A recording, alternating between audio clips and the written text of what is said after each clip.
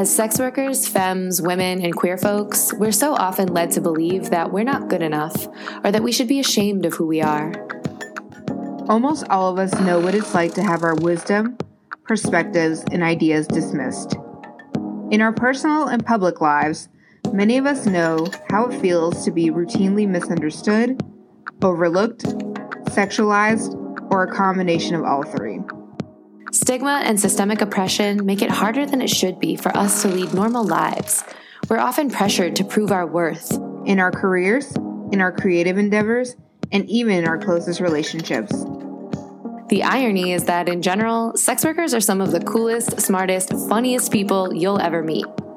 My name's Lila. I'm a stripper, writer, musician, and anti-misogyny educator. I'm Erica, a body justice educator, pole dancer, tarot reader, and webcam model. And we are a Stripper's Guide podcast.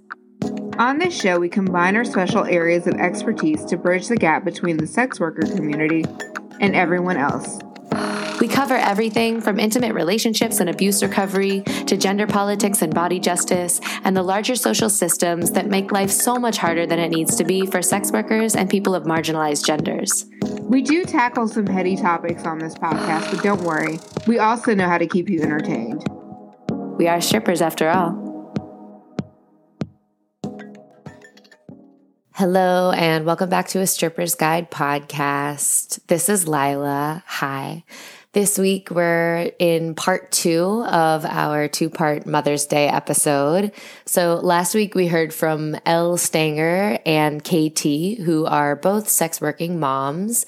And this week, we're going to hear from Roxy and Mina. And this episode is all about sharing the perspective of different sex worker moms from different places, different walks of life, different life experiences, and just kind of giving them the microphone to so graciously share some of their wisdom with us around what it's like to parent as somebody who is also in such a stigmatized profession, and the ways that, you know, sex workers are not just professionally stigmatized. We are the stigma that we experience around our profession is directly related to gender. And of course, there are sex workers of all genders, but those of us who identify as femme or women, non-binary, trans, folks who are already occupying marginalized genders within this society, that the way we are viewed in the world gender-wise is sort of bolstered, for better or for worse, by our position in the sex industry and vice versa. And so when we're hearing the experiences and the perspectives of sex working moms and sex working parents in general, we have such a rich opportunity to look inside of ourselves and inside of our own lives and examine the ways that anti-sex worker bias, anti-femme bias, anti-queer, anti-trans biases might be present in our daily lives, in our belief systems, in our ideologies. And so I just want to thank all 4 of these moms so much for coming onto the show and for sharing your worlds with us in this way. We're going to get into this episode in just 1 second, but I just want to make a few announcements. First, I just want to let you know that we're going to be taking a short hiatus from this podcast this summer. It could be a month. It could be the whole summer. I'm not sure yet. But I really want to focus on finding funding for this podcast and any future podcasts that I intend on creating. I'm not going anywhere. I'm really passionate about the subjects that we talk about on this podcast. And I have also discovered that I really love podcasting, which is not something I anticipated. And so I definitely plan on continuing to podcast. So don't worry. And also thank you if you love the podcast so much that you continue to come back week after week. It really means so much to me. This has been such a fun and special thing in my life since I started it during quarantine. And I am so grateful and so honored and so happy to have this listenership that we can share this space with, even if we don't know each other or see each other in other platforms or in other areas of life. If the only place we meet is here on the airwaves once a week, I think that's so cool. And actually, next week, me and my co-host Erica Sosa will be joined together by one of our favorite podcasters for the season finale, which comes out on May 31st. We will be interviewing Aubrey Gordon, who, if you've been listening to the show for a while, or you've even heard me talk on other people's podcasts, I almost always end up bringing up Aubrey Gordon. She's the host of the Maintenance Phase podcast. She's the author of several best-selling books, and there is a documentary coming out about her next month. She is an incredible activist and educator who works to dismantle anti-fat bias in our society. And she is joining Erica and I for a conversation about some of the intersections between anti-fat bias and anti-sex worker bias.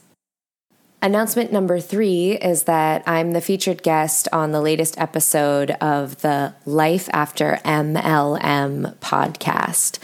Tune in to join me and anti-MLM advocate Roberta Blevins for a discussion of white supremacy, patriarchy, and anti-sex worker bias in the world of MLM, or multi-level marketing, which is a popular type of sales cult focused on recruiting white suburban Christian women and their families. And by the way, we talk about the time that I was in an MLM for a second.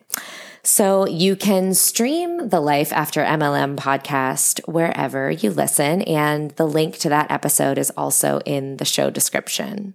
Okay, last announcement. If you are in New York or visiting New York this Friday, May 19th, I will be playing with my band in Brooklyn, and it's our first live show since before quarantine, and I am beyond excited. I cannot wait. I haven't played live music in way too long, and we're going to be in a hella queer venue. The lineup of musicians includes my band and also local pop icons Cherry and Valley Latini. And Valley Latini has actually been a guest on this show 2 times. So you can check out her episodes. I'll actually link them in the show description for you. And Valley is a former stripper and Cherry is a go-go dancer. It's just going to be a super amazing night full of powerful, magical, mystical femmes, very pro-sex worker, very pro-queer environment. So if you're around, if you're in New York, come party with us. I'd love to see you there. I'll put the ticket link in the show description here.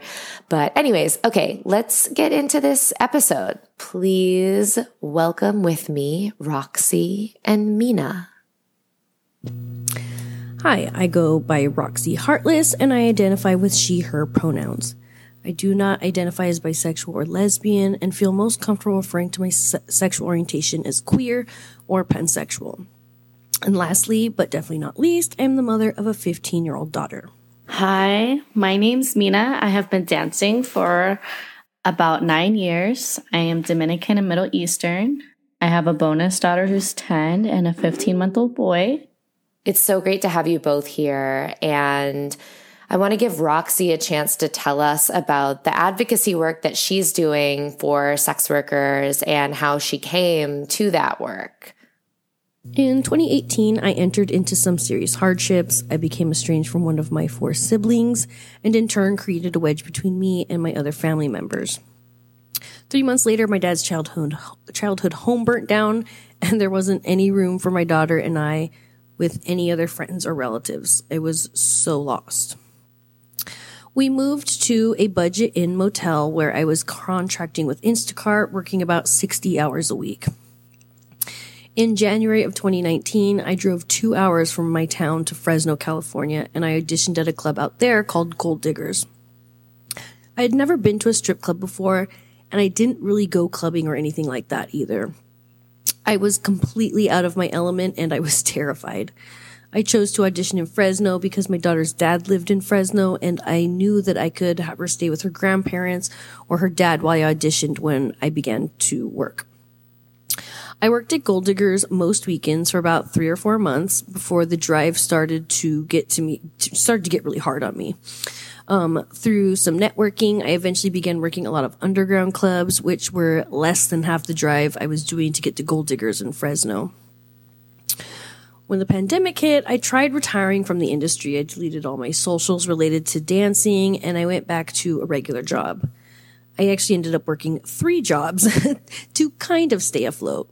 I was miserable and exhausted, to say the least.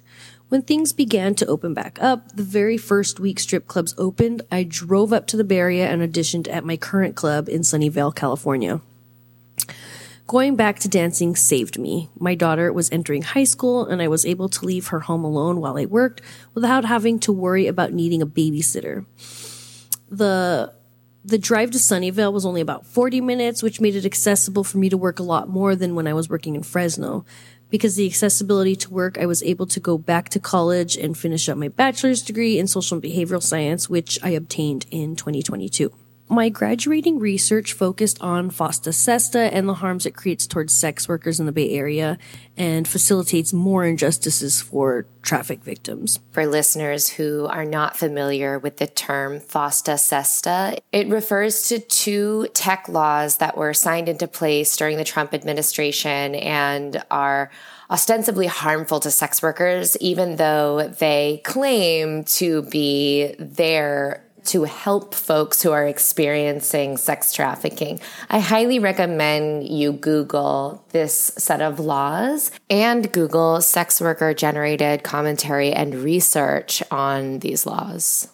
And Roxy has actually invited listeners of this podcast to be a part of her Instagram private stories where she shares research, advocacy, and resources about the industry. It is a sex worker safe space. And so if you're interested in being part of her private stories, DM her on Instagram with the words A Stripper's Guide Podcast. Her Instagram handle is linked here in the show description. Okay, back to Roxy. I also take a more comical yet informative approach on my TikTok to make relatable content about stigma, mental health, and how to recognize mistreatment, illegal treatment, and general warning signs to look out for both with people and your own self. And now I want to hear from both of you. In your experience, what are some of the challenges that come with being a sex working parent? One of the biggest challenges that come with being a parent and a sex worker is the exhaustion. Trying to be present with your kiddo while simultaneously getting enough rest before and after work is really hard to balance. Because I began dancing so late in life, I was very fortunate that my daughter was not a small child anymore. Other challenges are having talks with my daughter about the dangers of outing my profession to her friends and having to explain how some parents might act not only around me, but her as well. I'm always terrified that someone's parents are going to be discriminatory and call CPS or accuse me of being a sexual predator or something, simply because they don't agree with or understand my profession. Additionally, because my daughter is not white and because we live in a town that is predominantly white and unfortunately notoriously racist, I worry that she and I could be the targets of mistreatment, false accusations, or the victims of crime simply because of my profession and she being a person of color. I think in my experience, some of the challenging parts about being a parent and a dancer is having to leave late and wake up early. I feel like I get less sleep. And even though I'm up all day, I still have to be up all night. It's really difficult for me to keep the same energy for my kids after a really long weekend. And I don't know how to create a routine. I've been trying so many things to just create a schedule, like meal prepping and, like literally writing out a schedule and trying to put in naps for myself. But it is just very unpredictable to do. I probably get about 10 to 15 hours sleep Thursday through Sunday, and I feel like a zombie Monday and Tuesday and sometimes even Wednesday. It's just really hard to like bounce back. I am still trying to incorporate self-care for myself. And I think that's just the difficult part, is giving up time to your kids and not so much for the self. Has sex work had any positive impacts on you as a parent? I like to think that because of the work I do, both professionally and academically, opened my eyes to parts of the sex industry that I otherwise might not have been exposed to. From full-service sex workers, erotic dancers, to content creators, we all have different experiences in the industry. The privilege of having access to women in all areas helped me to better understand my own internal misogynistic views and the stigmas so that I can teach my daughter compassion, understanding, and empathy for her fellow woman.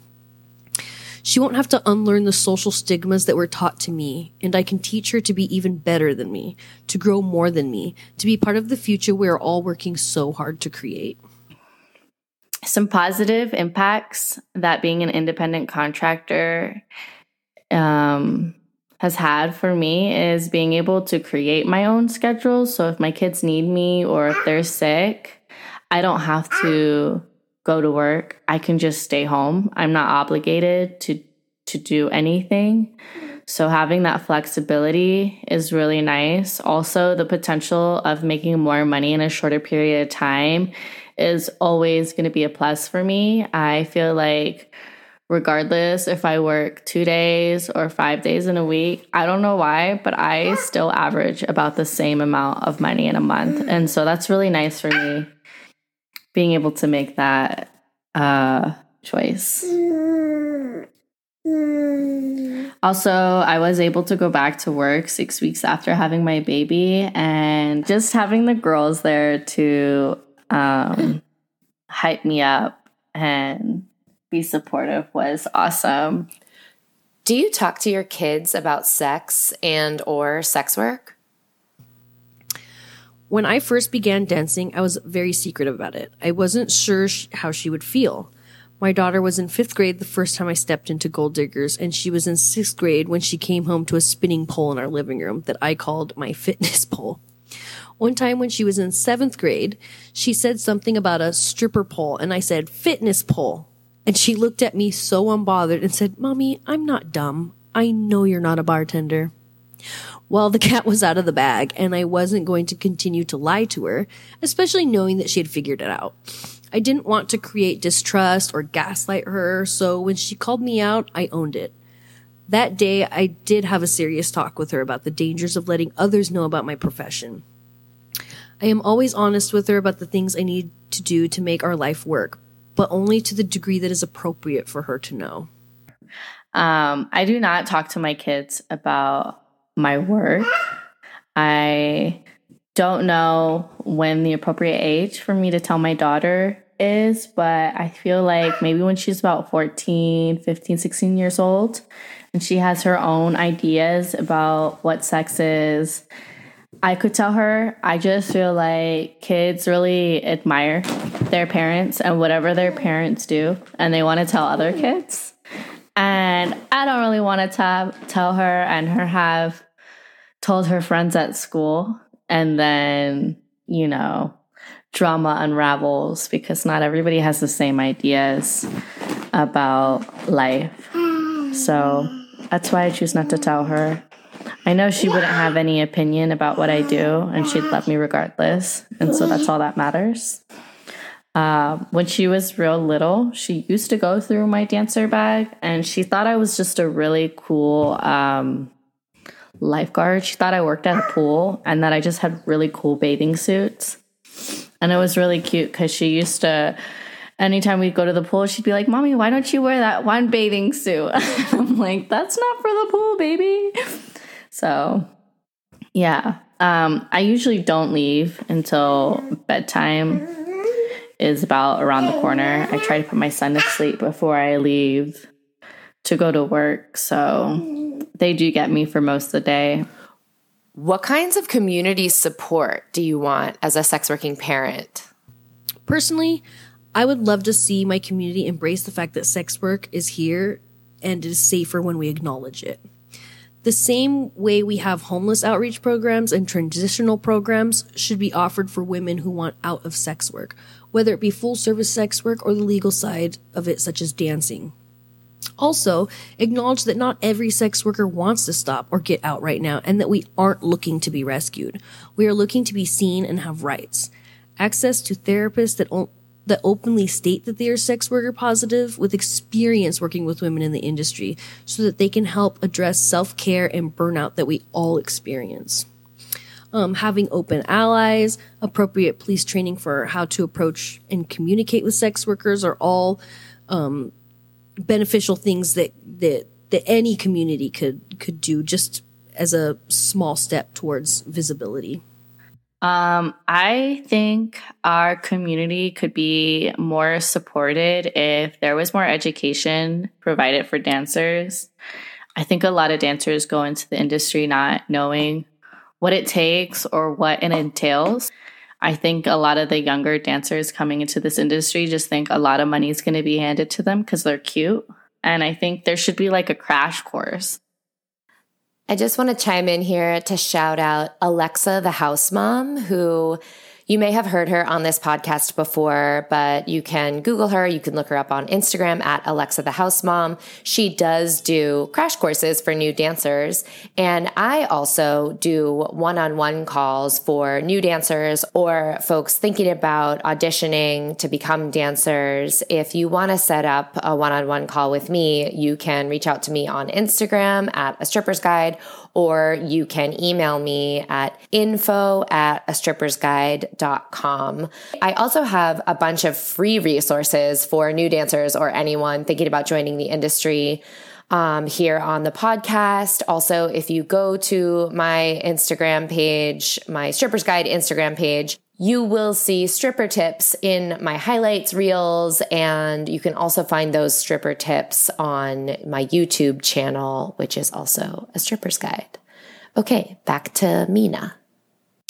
I also, for a short period of time, it was hard for me to stay sober a couple years back because girls were constantly like, just a line, just a bump, just one shot. Come on. And I think we should all just be more supportive of our, comrades trying to stay away from those things and not peer pressure each other.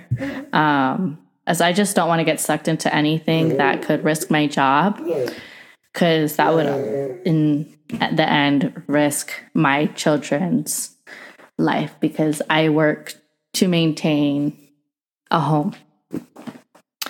I also would like if we had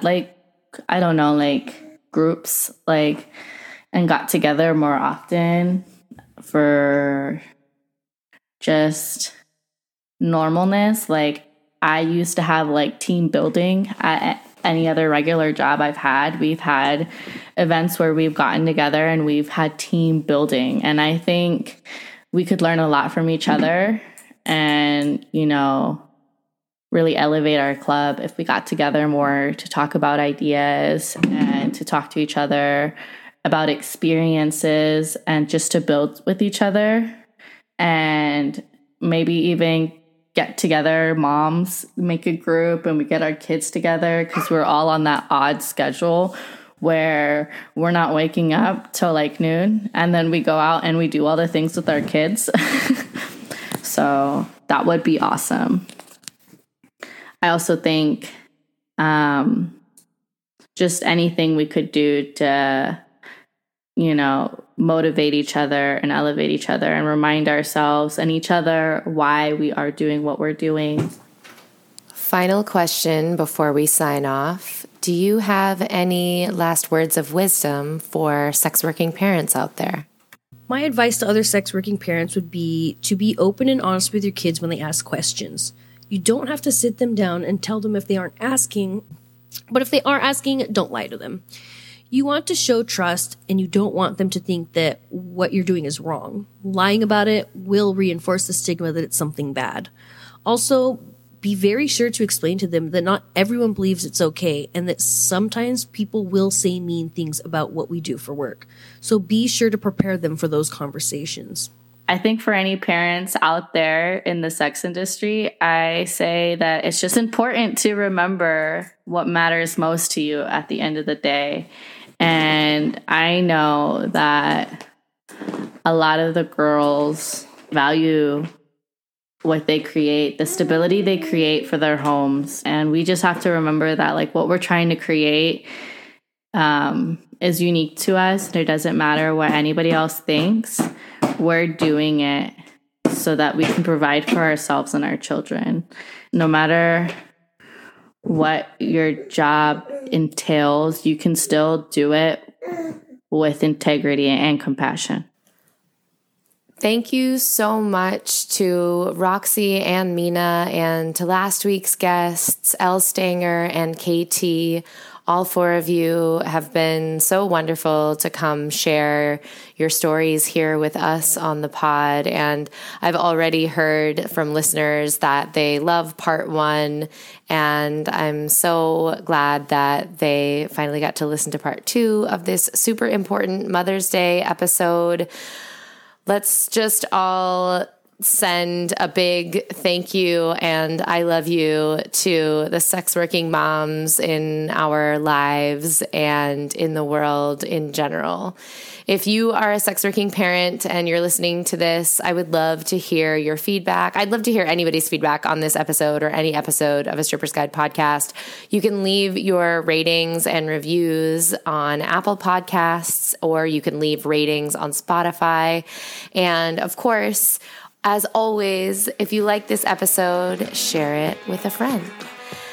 That's it for now. We'll be back in 2 weeks with our season finale featuring Aubrey Gordon, and maybe I will see some of you at my band's show in Brooklyn this Friday. Goodbye.